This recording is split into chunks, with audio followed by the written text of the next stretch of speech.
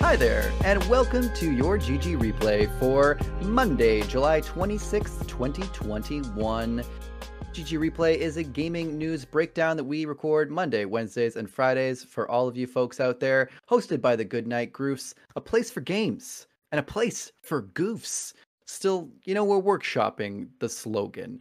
My name is Paul, and I am joined, as always, by Matt. How is your Monday going today, Matt? It's going well. Not in the office today, so played a little bit of Ghost of Tsushima. Yesterday, I thought you finished. So yesterday I beat the game. Nice. Just doing some platinum stuff now, cleaning some stuff up. So not going to be a whole lot longer, but I'll talk about that more on Game Groofs, the all-encompassing weekly gaming podcast from the Goodnight Groofs later this week. It just flows right off the tongue. Wow, amazing. It does. Other than that, though, I have an addendum to our soft drink discussion from the last episode of GG Replay. Excellent. So those of you who don't know, if you don't listen to every episode of the GG Replay, or if this is the first one you're hearing, which is very possible, last week we spent some time talking about AHA versus Bubbly and Coke versus Pepsi. And Matt, you have more to say on the matter. Yeah, so it involves the Coke versus Pepsi thing. So my wife and I went to Taco Bell sometime over the weekend for and they're a Pepsi, big Pepsi company. So here's the thing. So they are Pepsi, okay? So we're going through, she says, we're going through the drive-through. She says, can you order me a Sprite?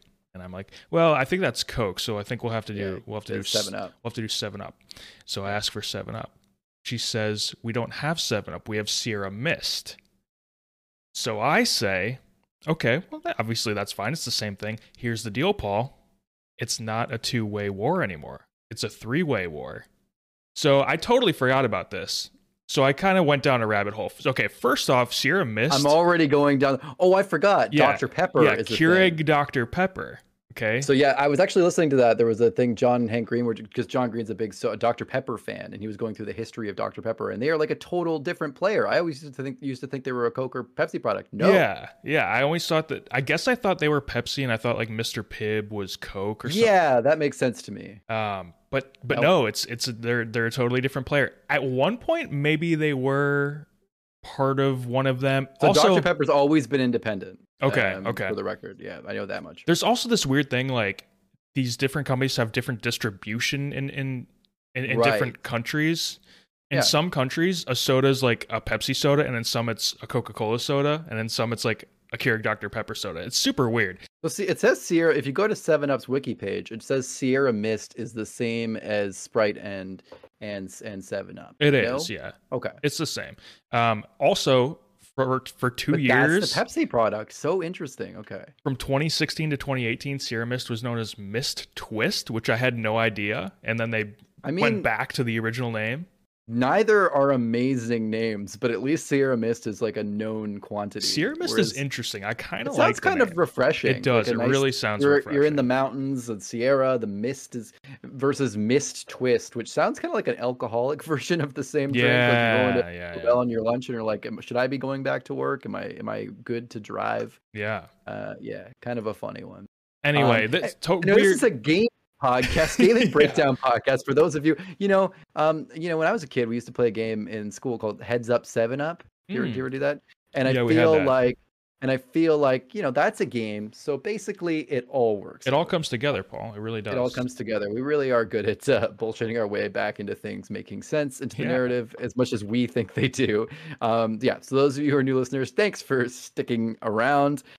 We have lots of awesome gaming content to talk about. Right off the bat, we just want to remind you, no one had any corrections from the previous show. Everything we said was amazing. But if you come across any necessary corrections in today's episode, that you go, actually, Mr. Pibb is a subsidiary of Pepsi, then send them to ggreplayshow@gmail.com or head down to the YouTube comments below if you're watching on YouTube, and we can address those complaints or criticisms or corrections in the next episode.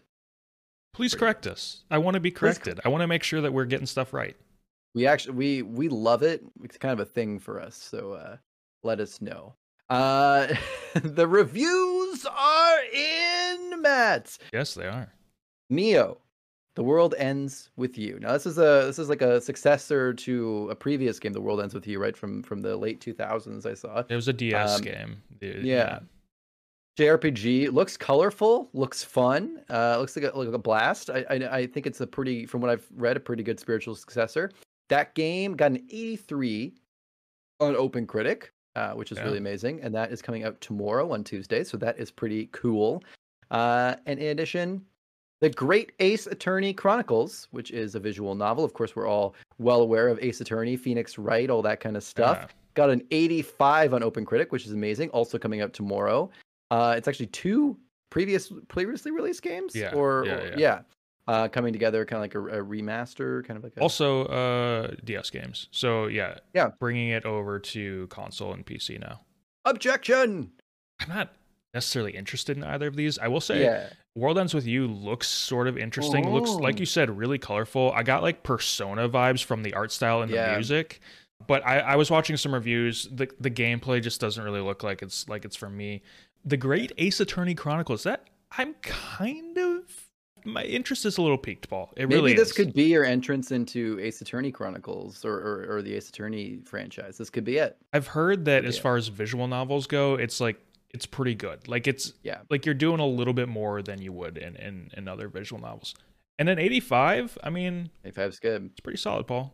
It's not as good as my favorite courtroom visual novel game, Aviary Attorney, where you play as birds in a black and white French resistance, I think, revolution. It's a good time.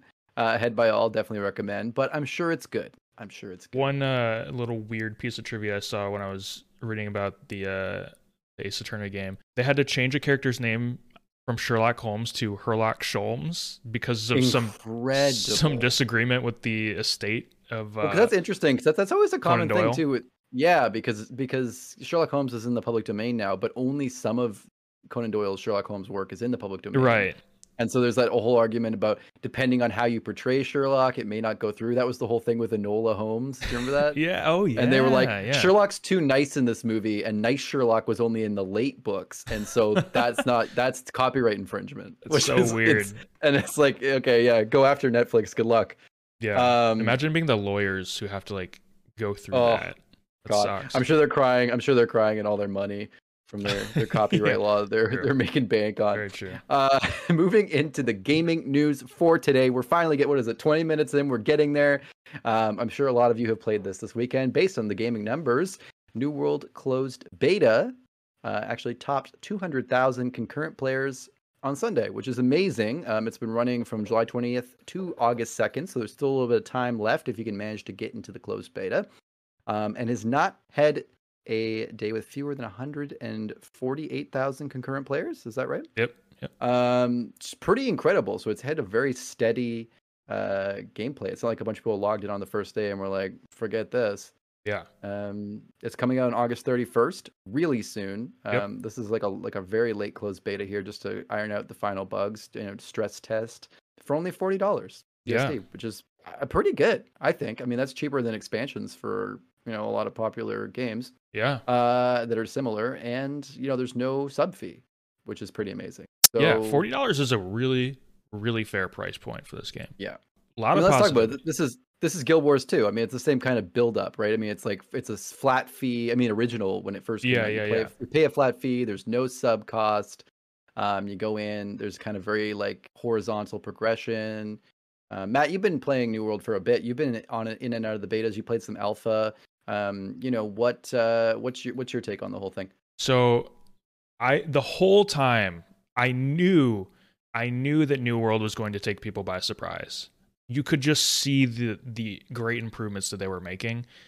The game was getting so much better over time, and it took a while, and it took a lot of hard work. Clearly, I mean they've done a lot in 1 year, and I knew it was going to catch people by surprise, and it really has. There's been a ton of positivity on Twitter and Twitch and Reddit and all that stuff. Like, people are really liking this game. So I think at this point, undoubtedly, this is going to be Amazon's first successful video game. Yeah. And who knows what successful necessarily means? Is it going to be a new top player in the MMO space?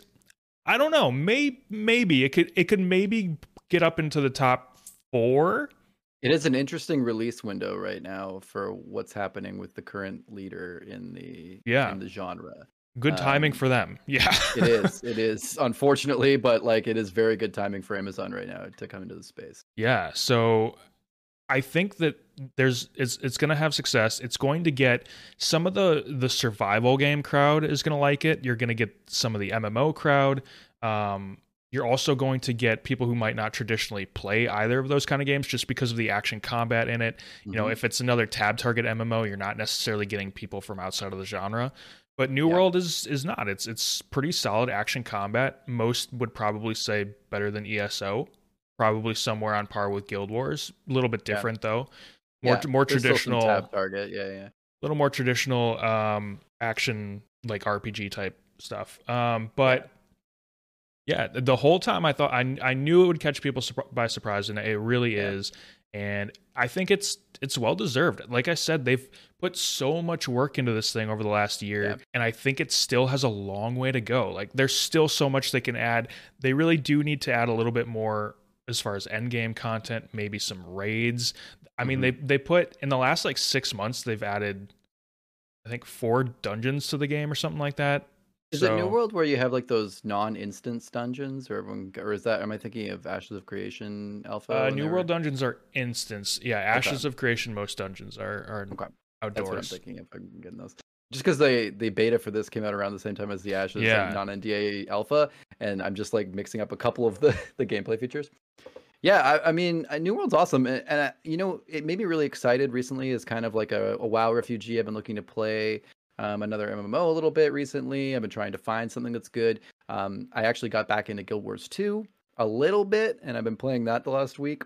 But I'll say right now, it's really tough to come into an MMO, 8 years in or something like that, and try to play as a new player who's never had any nostalgia or hasn't played it from the beginning. Really difficult. And I think Guild Wars 2 does a fantastic job of keeping the game up. But it's just really, really hard. And I see a lot of people on the Reddit being like, oh, it'll be really hard for new people to come in and play Guild Wars 2 right now. And that's kind of what I'm feeling.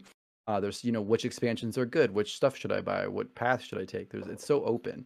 And I think having a game like that, but that's brand new, with New World here, is really, really cool. And that alone, just having like a fresh start at Guild Wars 2 kind of gaming, is really cool to me actually. So I'm pretty hyped for New World. Unfortunately though, my PC can't quite handle it right now, so I got to work on that. But it might draw me along because I love the action combat. I got a month. Save up, baby. So speaking of things, well, this will take a lot more than a month. But we're talking about the Dead Space remake again. Everyone's really hyped. We finally got this one announced a week ago, and the creative director. I did some Googling. The former creative director or game director of For Honor, interestingly enough, Roman Campos Oriola, told IGN that the remake would include content that was cut from the original game. That's so cool. It almost feels like, they looked at this game in 2008.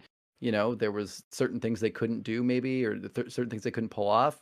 And now it's so cool to be able to take, people from that same team, people with that same mindset, and build something. It's almost like maybe this will be the game they always wanted to make, or the game that's going to be able to do things that the original could never do. So that's really, really exciting, and to see bringing back of a legacy of the original gameplay is really cool. Yeah. One thing that this made me think is that this game sounds like it's going to be more of a true remake than I thought it was going to be. I thought it was going to be more of a reimagining or maybe a reboot sort of deal. But it sounds like it's going to be more of like a straight remake, which then also begs the question, are they planning to then remake the second and third games, or are they going to branch it off into a different sort of timeline? Right. I don't know. Like, I guess that's something to think about for the future, but yeah, this is awesome. Like you said, the technical limitations of the past, maybe they couldn't do some things in the game they really wanted to do. Well, now they can. Technology has progressed a lot in 13 years. A lot. So yeah, I mean that's awesome for the fans of this game and this series. They're going to get stuff that was supposed to be in the first one. So yeah, that's great. Sure.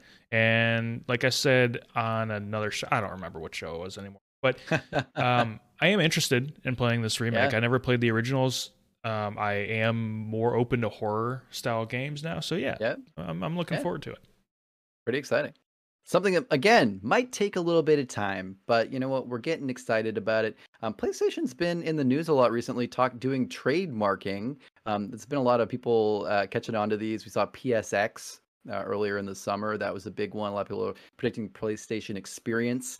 We now see that Sony has updated the trademark for PlayStation Home twice in the last 3 months. This is pretty crazy. So this Reddit user Thorites, I believe is how you pronounce it.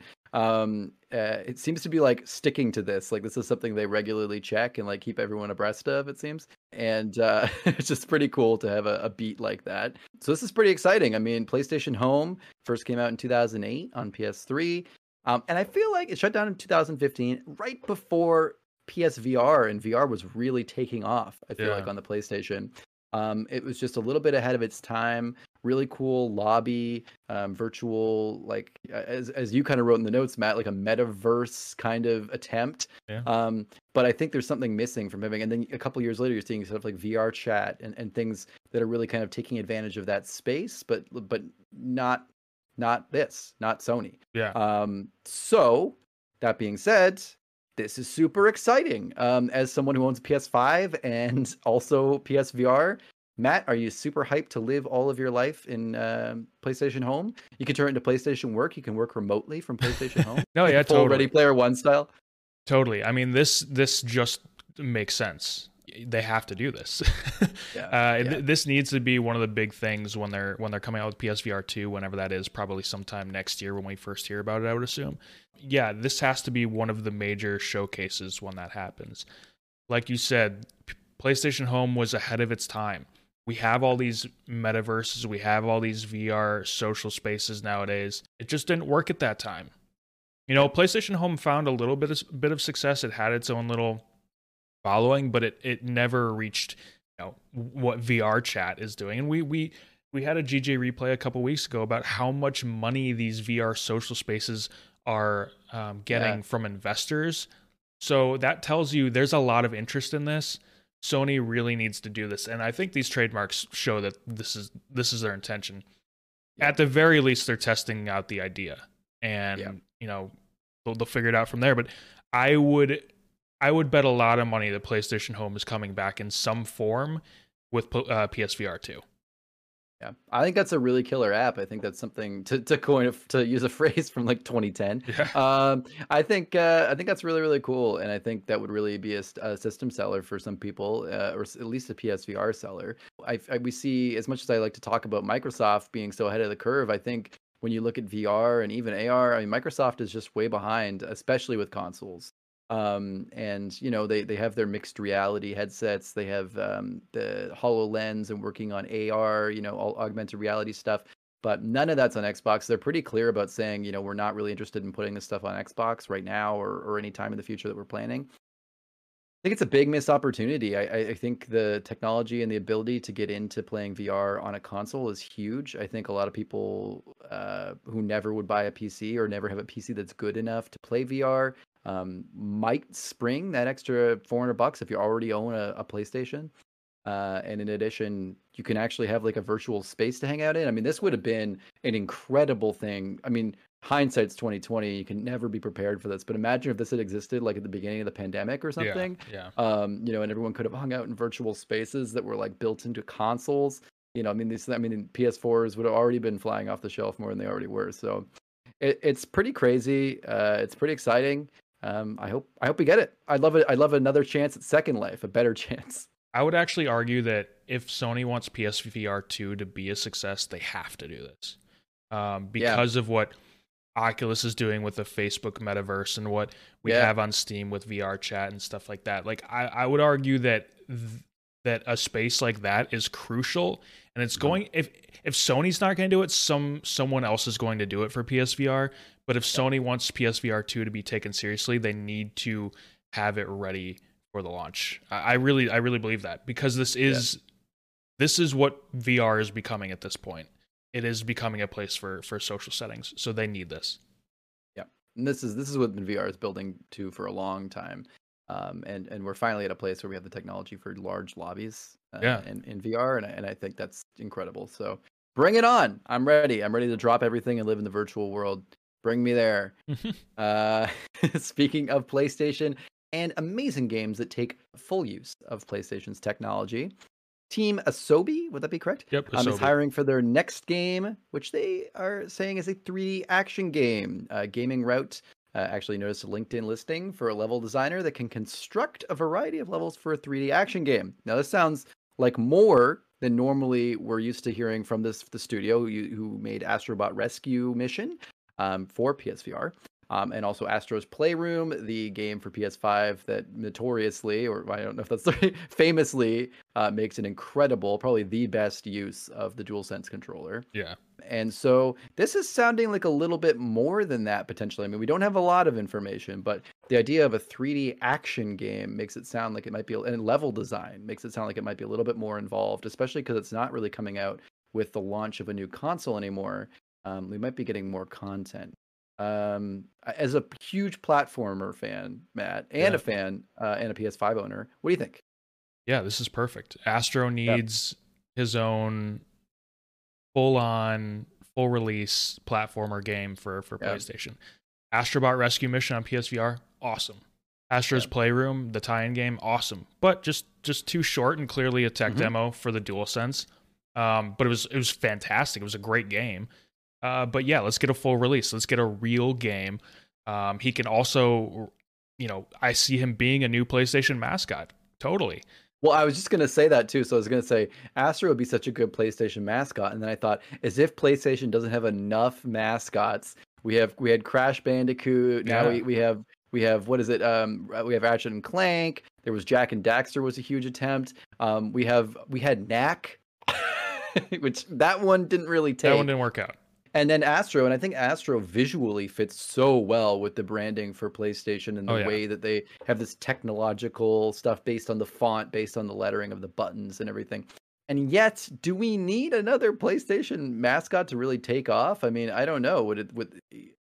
I just think it's such a good option for a PlayStation mascot to be like a big figurehead character that would be like a Sonic or a Mario or something.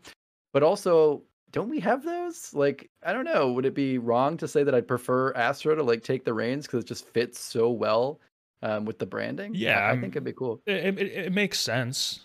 I'm here for the 3D platformer renaissance, and I'm glad that it's happening with Team Asobi because they show that they truly understand what makes a good 3D platformer.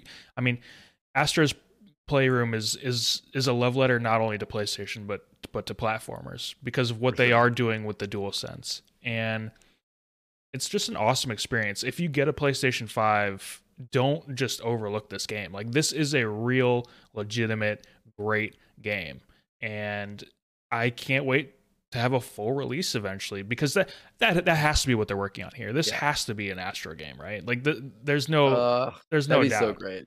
That'd be so great. Don't get your hopes up, but I hope it is, because that would be really, really cool. And maybe it would light more of a fire under the ass of Microsoft. Bring back Banjo-Kazooie, guys. Rare. Yeah. Shut down Everwild. No, you guys are scrapping the whole thing. Banjo 3. Let's go. What do they do? Like, Banjo is a good IP. What do they do? Banjo is an amazing IP. And yeah, I don't know what they're doing. Even if it's not Rare, like, I assume Microsoft owns the IP and could give it to another studio. Right? Do something with Banjo. Right. Instead of Sunset Overdrive, they should have been like, Insomniac, we have you for one game. Make a Banjo game. That actually would have been. Which we obviously won't see now, but that would have been an interesting alternate history. Yeah, that really would have. Yeah, it would have been cool. So we talked about PlayStation, we talked about Xbox. Moving on to our new favorite console, Steam Deck. We have a little bit more information about that. So there's one thing you wrote down, Matt, but I actually know some other stuff that was pretty cool too. First off, a Valve coder named Pierre-Loup Griffet confirmed on Twitter that the 30 frame per second target, quote, refers to the floor of what they consider playable in their performance testing. So you can actually limit FPS to save battery life, but 30 FPS is really the baseline. They're not saying, hey, we're shooting for that and you're going to get 20 or something, which is good. It's heartening to know. I mean, this thing's obviously not going to run AAA games on that are brand new on the highest graphics setting, but it's probably going to run PS4, Xbox, One, like last gen games. on high. It's probably going to run new games on low to medium, and we're going to see that going forward, I think. But I mean, what more do you want? It's targeting 800p, 30 FPS. It's this big. It's this big. Yeah. It's pretty exciting. I think that's great news to hear that we're going to get better performance quoted than we already kind of thought. Yeah, it's great for handheld. You know, it's funny, Paul. Up until about a year ago, I probably played a lot of games at 30 FPS just because I was on PS4 and my PC was okay, but it wasn't amazing. I remember you saying you never cared. You were so adamant that you were like, I can't notice anything above 30 FPS. I don't know why anyone cares. Yeah, that was a big thing for me. And then all of a sudden I get a new PC and I can get stuff at 60 FPS. And I have the PS5 now. Games are running often at 60 FPS. Yep. So yeah, I notice a difference now. I really do. Yeah. And it's hard to go back. It really is. It is. And on a handheld, it's probably going to be a little bit different. I feel like they can get away with that just because it's smaller, and when you're doing handheld gaming, you accept that it's going to be a little bit different. There are going to be those sort of concessions, right? So exactly. I don't think I would notice it as much on a handheld, or if I did, it wouldn't bother me. It would feel more normal. But yeah, on a PC now, like if I'm at 30 FPS, it's very noticeable. And if I'm playing on a console, if it's going under or around 30 FPS, it's extremely noticeable now. Yeah. So yeah, I get it. I think if you were at a steady 30, you may not notice, but now you're playing with 60, going down to 30, you really notice, and that's the big thing. Yeah. Just from the smartphone world, as I always say, I just went from a phone that had 120 hertz refresh rate display to an iPhone which is a 60 hertz refresh rate display. 60 hertz is great. 60 FPS, 60 is great. But after looking at 120 all the time, it took me a solid couple weeks to get down to 60 again, without everything looking choppy. Because your eyes adjust, and it's tough. It helps that everything else in my life is a 60 hertz display. I don't have any like high refresh rate 144 hertz displays or anything, but it's tough to change refresh rates. I think I'd have a lot of trouble having like different monitors at different refresh rates or different devices at different refresh rates, and the same thing goes for games. I think having different frame rates can be tough when you have the contrast.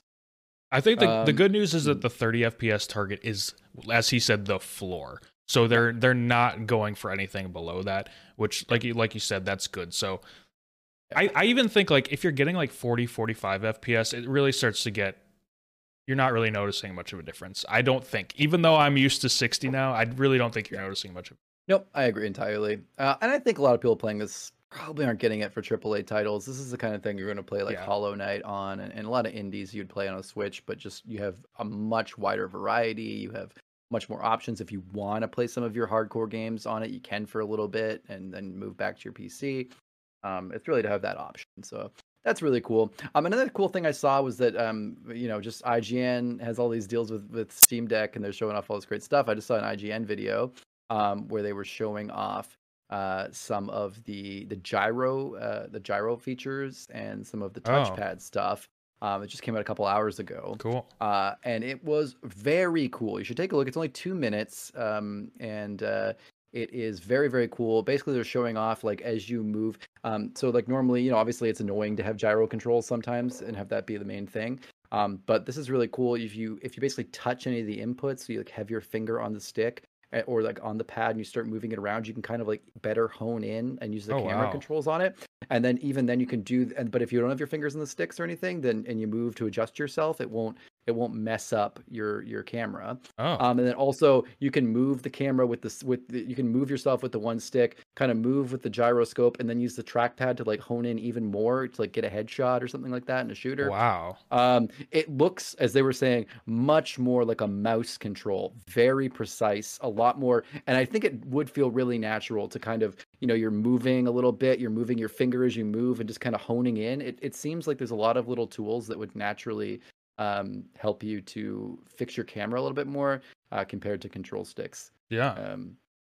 So really cool. And a really cool thing about it too is they mentioned that this will actually be something that developers don't really have to develop for. If they use Steam Input, and build their game around Steam, then that will actually just be a built-in feature. And even if they don't do that, and it's just like a port to Steam, Steam still has the options, like all the games that you'll get through Steam, still will on the Steam Deck take normal camera controls and map them to that function. So that's supposedly supposed to work with any game. Now, obviously, to varying degrees of quality, I'm sure, on how well it works, but pretty amazing that you could play really any game and have that functionality. We've come a long way from Game Boy. Huge big difference.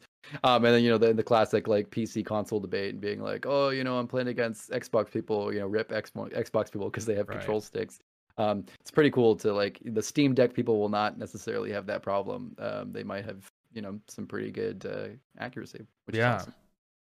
Interesting. And rounding out the day, heading back to the PS4 territory, talking about Death Stranding, our favorite Strand type game, has surpassed 5 million copies on PS4 and PC. Pretty amazing. I'm sure Kojima is feeling pretty proud of himself right now. It's not really news to him to make an insane, crazy game like this work. But it clearly did. It's clearly sold very well. I mean, not like a rousing, massive, earth-shattering success, but very good for what is an incredibly niche game, especially when you look at the reviews and a lot of reviewers saying, hey, don't buy this game because it's bad. Right. And it's still, got a lot of people. Matt, I know you haven't played Death Stranding yet, but it's on your list, right? Yeah. I'll be playing the director's cut. Are you going to be you're going to be a purchaser of the director's cut? You're waiting for that at this point? Yeah, at this point I'm just waiting for that. I'm curious to know what Sony thinks of this. Do they see this as a success? It's nearing the same numbers for Metal Gear Solid 5 Phantom Pain without the Xbox release, obviously, that one had. And I think that ended up around 6 million units. And with the director's cut, that's probably going to push... that's definitely going to push Death Stranding over. So, I don't know. I feel like Sony sees this as a success, but also like maybe it needed the director's cut to squeeze a little bit more out of it. Yeah. But then again, I don't know. I think we're eventually going to get a Last of Us Part 2 director's cut, probably, and that was also a really big success, obviously. Yeah. Ghost of Tsushima was pretty successful. That's getting the director's cut. I don't know. I'm just curious to know what Sony has thought of this, and if maybe they were a little down on it, and maybe if that's why Kojima is looking at Microsoft for one of his next games, for the cloud games or whatever that they're talking about. I think that's fair to say. I mean, it's very possible that Sony could be looking at this point and going, "Hey, this was really cool, and obviously had a good direction or a very unique point of view, a Kojima point of view, and maybe it needed to be a little bit more mainstream. Maybe it needed to be a little bit more like a game, a little bit less experimental. I mean, maybe that's the case. I mean, obviously, it's hard to tell. I don't know exactly how many of these 5 million copies are playing the game, how many are concurrently actually playing or getting use out of it, or how many hours, total these people have. It could be a lot of people who bought the game and didn't really play for that long, and Sony might have access to that kind of data. Right. It's hard to say. I mean, obviously it was a success in that it bucked being a very non-traditional type of game, but maybe Sony isn't really looking to go that route of being so non-traditional. Yeah, I do think there's the impression that Sony maybe thought this was a little bit too out there, because the whole reason, apparently, as Jeff Grubb is reporting, why Kojima has gone to Xbox for the next game is because they were open to not only do they have the cloud stuff, but they were open to an episodic format, and Sony said no to that for the next game. Right. So maybe... And that comes with having something like Microsoft, where they don't care as much about, selling a game in the traditional sense of the, one and done and some DLC. They're a lot more open to subscriptions and episodes and really out there stuff, because, again, they have tons of money backing them, and they're just kind of throwing crazy stuff at the wall all the time. Yeah. So it's interesting. I'm curious to see where the Sony and Kojima relationship goes next. Obviously, their relationship goes back so far. Yeah. Where does it go next? I don't know. What does the success of Death Stranding mean for that relationship? I'm really curious to see where this goes. Yeah. Could this be Kojima? I think we talked about this on the game groups where we talked about Kojima working with Microsoft, but could this be Kojima's Sunset Overdrive? where he, goes, makes an Xbox game, and then goes, you know what? Never mind. I could see that. I'm going back forever. I'll get purchased. They can purchase my soul. I could see that. You never know. But interesting to consider. What do you guys think? Let us know too. Do you think Death Stranding was a success? Have you played Death Stranding? Feel free to comment on any of our stuff. And that brings me to another thing. If you want to get in touch with us, comment, send us, mail and info and message us. We have a Patreon, and that gets you direct access to us. It is patreon.com/goodnightgroofs. And you can actually get some good perks towards our Good Night Groofs content. We have a $1, $3, and $5 tier. The $3 tier will get you early access to our weekly all-encompassing gaming podcast, Game Groofs, which I definitely recommend you listen to. The latest one just came out yesterday on Sunday. But if you're a Patreon, you could have already heard it on Friday, heading into the weekend. Pretty fun. Listen to it on your drive up to the cottage. Yeah. If you're from Ontario here, or out to the beach, or whatever you guys do. Which is pretty amazing. And definitely, check out all our other content on goodnightgroofs.com. We have a blog. We have this podcast. We have the Game Groofs podcast, and plenty more to come. And also, if you are watching this on YouTube right now, good to mention that this is also an audio-only podcast. And I'm sure there's a lot of you listening on audio right now. So also, just so you know, there's a video of our faces that go along with the audio. If you happen to be listening to this on Apple Podcasts or anywhere there's a rating system, please, we'd love if you can give us 5 stars, thumbs up, whatever it takes. It makes such a huge difference to the algorithm and pushes us along. It's just a nice thing to do for us. It doesn't take very much time out of your day. And also, it allows us to make more content and, really get out there and make stuff for you to enjoy. Because you know what? If you game, you're probably a Groof. And so we'd love to have you here and make more wonderful content for you to enjoy while you're, playing on your Steam Deck. Yeah. Matt, do you have anything to add before we round out today's GG replay? No, I'm off to go research if I can actually make Dr. Pepper with my Keurig. If you can't, that would be crazy. By the way, interesting thing to say, that was one of the things that John Green was talking about, that Dr. Pepper actually tried to make hot Dr. Pepper a thing. They were looking for like an alternative to, iced tea, you have hot tea in the winter. Dr. Pepper really wanted to try to make hot Dr. Pepper a thing as like an alternative winter drink.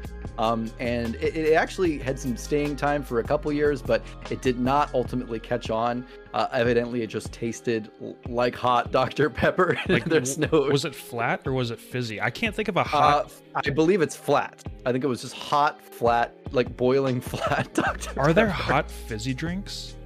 I don't think so. Can you have a hot fizzy drink? If anyone knows the answer to that, also please comment on anything. We'd love to know, or send us an email at ggreplayShow@gmail.com. We are interested in video games and fizzy drinks. Those are our 2 popular options. Yeah. Or hot, formerly fizzy drinks, maybe. I don't know. That is going to be it for today's GG Replay for Monday, July 26th, 2021. We love you. We appreciate you. We will see you again on Wednesday. Good night, Groofs.